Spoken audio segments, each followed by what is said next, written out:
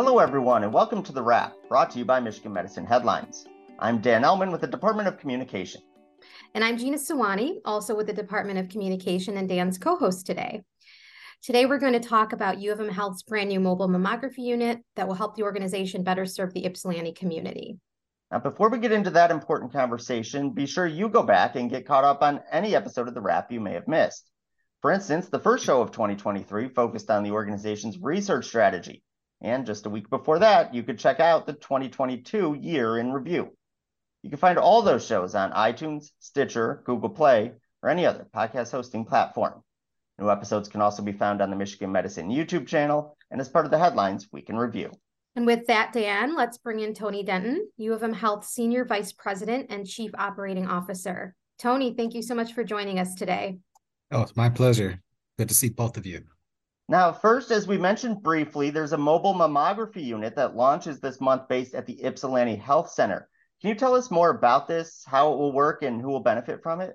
We've made a decision to invest in a mobile mammography unit to initially benefit the Ypsilanti area community. We feel that it's important to bring care closer to home, consistent with broader strategies for Michigan Medicine and U of M Health. And we are closing in on securing the delivery of this unit later this month. And the benefits really go to earlier screening for breast cancer to detect where there might be presence of breast cancer in order to treat and prevent. So we're trying to bring more services closer to the community to make it easier to access care of Michigan Medicine. Very good. That's very fascinating stuff. So if you can tell us a little bit about the plan for the rollout of the unit, that'd be great. Well, as I just mentioned, we're going to receive the unit, which is a GE healthcare unit for mobile mammography later this month. And then the plan for rolling it out is that we'll activate it mid-February, February 13th, I believe. And during the course of the month between the delivery and actually activating it, we're going to have open houses to educate our community, both internal and external, to understand what we're trying to accomplish, to improve awareness around breast cancer, the importance of screening. We have it fully staffed and ready to go. And then we will move on from there. The rollout will include a schedule of 3 days a week, Tuesday through Thursday, 7 to 3:30 p.m. as an initial schedule based on demand for those services. Given that it is a mobile unit, while we will be deploying it at Ypsi for 3 days a week, we're also looking at other communities in need that can benefit from the mobile mammography unit being in their area. So we intend for it to be used as much as possible in order to improve access as much as possible. Yeah, can we dive a little bit deeper into the improving access? I really want to talk about why this is so important for the Ypsilanti community in specifically, but also for other communities in need that will get this unit, as the months and years go on. Why is it so important to have this type of resource available? It's a great question, and there's some powerful connections between how we assess the community health needs, which is part of our responsibility as a healthcare provider, to then take action on where we identify those needs. In this case, we determined that there was lack of access to screening services for the Ypsilanti area community. And in turn, screening and improving access is a part of our strategy for U of M Health. Our base priorities, including belonging and inclusion, improving access, safety, and quality, and providing an ideal patient care experience.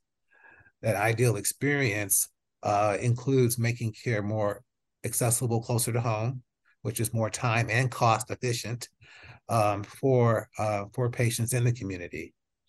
When we think about communities that are lacking in access, they tend to be communities where the economics are lower than in other communities, which is the case for Ypsilanti. It's identified as a socially vulnerable area.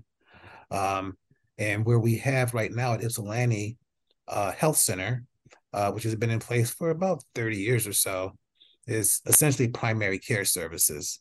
Um, very low amount of specialty services, no imaging services. So you can imagine if I need to take a bus to go to Ypsilanti Health Center, it costs money. And I'm going there for primary care services, but I'm not able to get any kind of imaging. So I have to get back on a bus, go home, get on another bus, a different route to go into Ann Arbor, which takes more time, more money, at a level where people don't have the meaningful resources to do so. So that could actually defer care.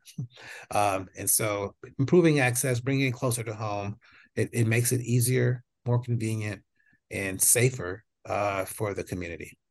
No, absolutely. And I know you kind of talked about the strategic goals and how this mobile unit fits into the organizational strategic goals. If you want to just kind of tap into how this also fits into our mission, our overarching, strategic goals as an organization. Well, Michigan Medicine has a vision about how care can change lives. And our aim here is to change life by bringing care closer to the community. By bringing care closer to the community, it reflects our caring, our intent to be more present, what I call meaningful presence. It means that we are intentional about building bridges and connecting communities in a way that we are establishing different types of relationships. And when we invest in community, it means that we are of the community and that we are working with the community to try and elevate health. And by elevating health, it allows people to be more vital, more productive, because we are engaging in their care sooner, which allows them to then be able to be productive economically in terms of working. So it really is a cycle of identify the gaps, create actions to resolve the gaps in order to improve access to services that are not present, which is another way of improving health equity and reducing disparities because we are engaging and bringing patients into the process sooner than they would have otherwise. Yeah, I love that.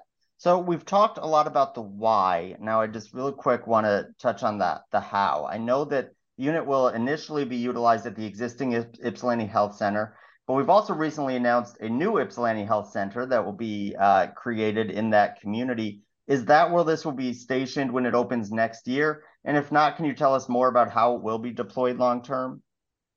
Sure. We have the opportunity to do many things to benefit the Ypsilanti area community in terms of investment.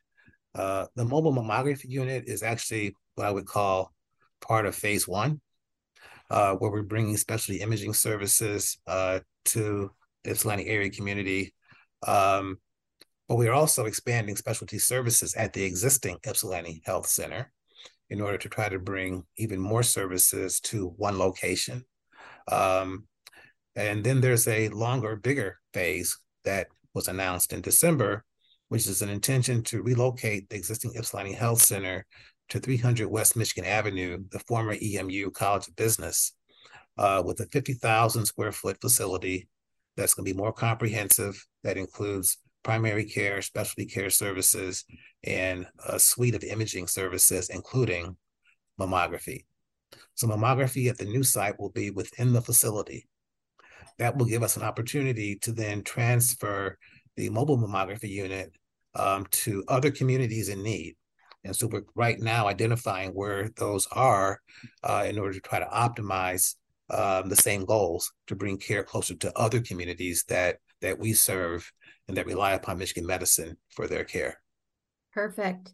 Thank you so much, Tony, for sharing all of this exciting information. Obviously, our listeners are going to be very intrigued by it. If you want to learn more about the mobile mammography unit, be sure to stay tuned to headlines in the weeks ahead. All right, Tony, it's time for the lightning round when we ask our guests 4 quick fire questions that they haven't seen before. So are you ready to go? Oh, yeah.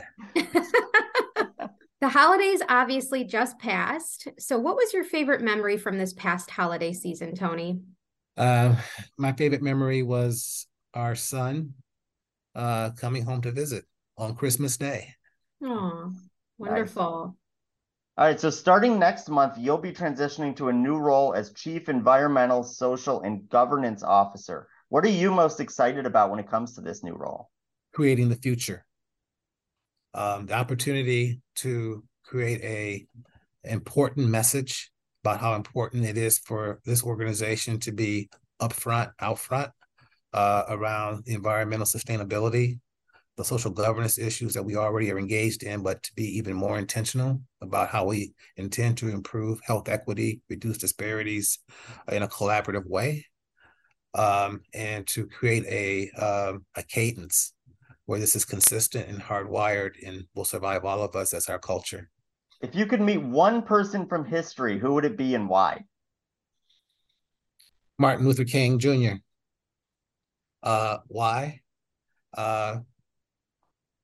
Because he has had singular impact on the world in terms of its perspective on what nonviolent protest means to enable meaningful change. So finally, we asked Headlines readers what they're leaving behind in 2022 in order to make 2023 a better year. So what we're wondering is what you're looking the most forward to in the coming year. I've been fortunate to be the chairman of the Michigan Hospital Association Board of Trustees.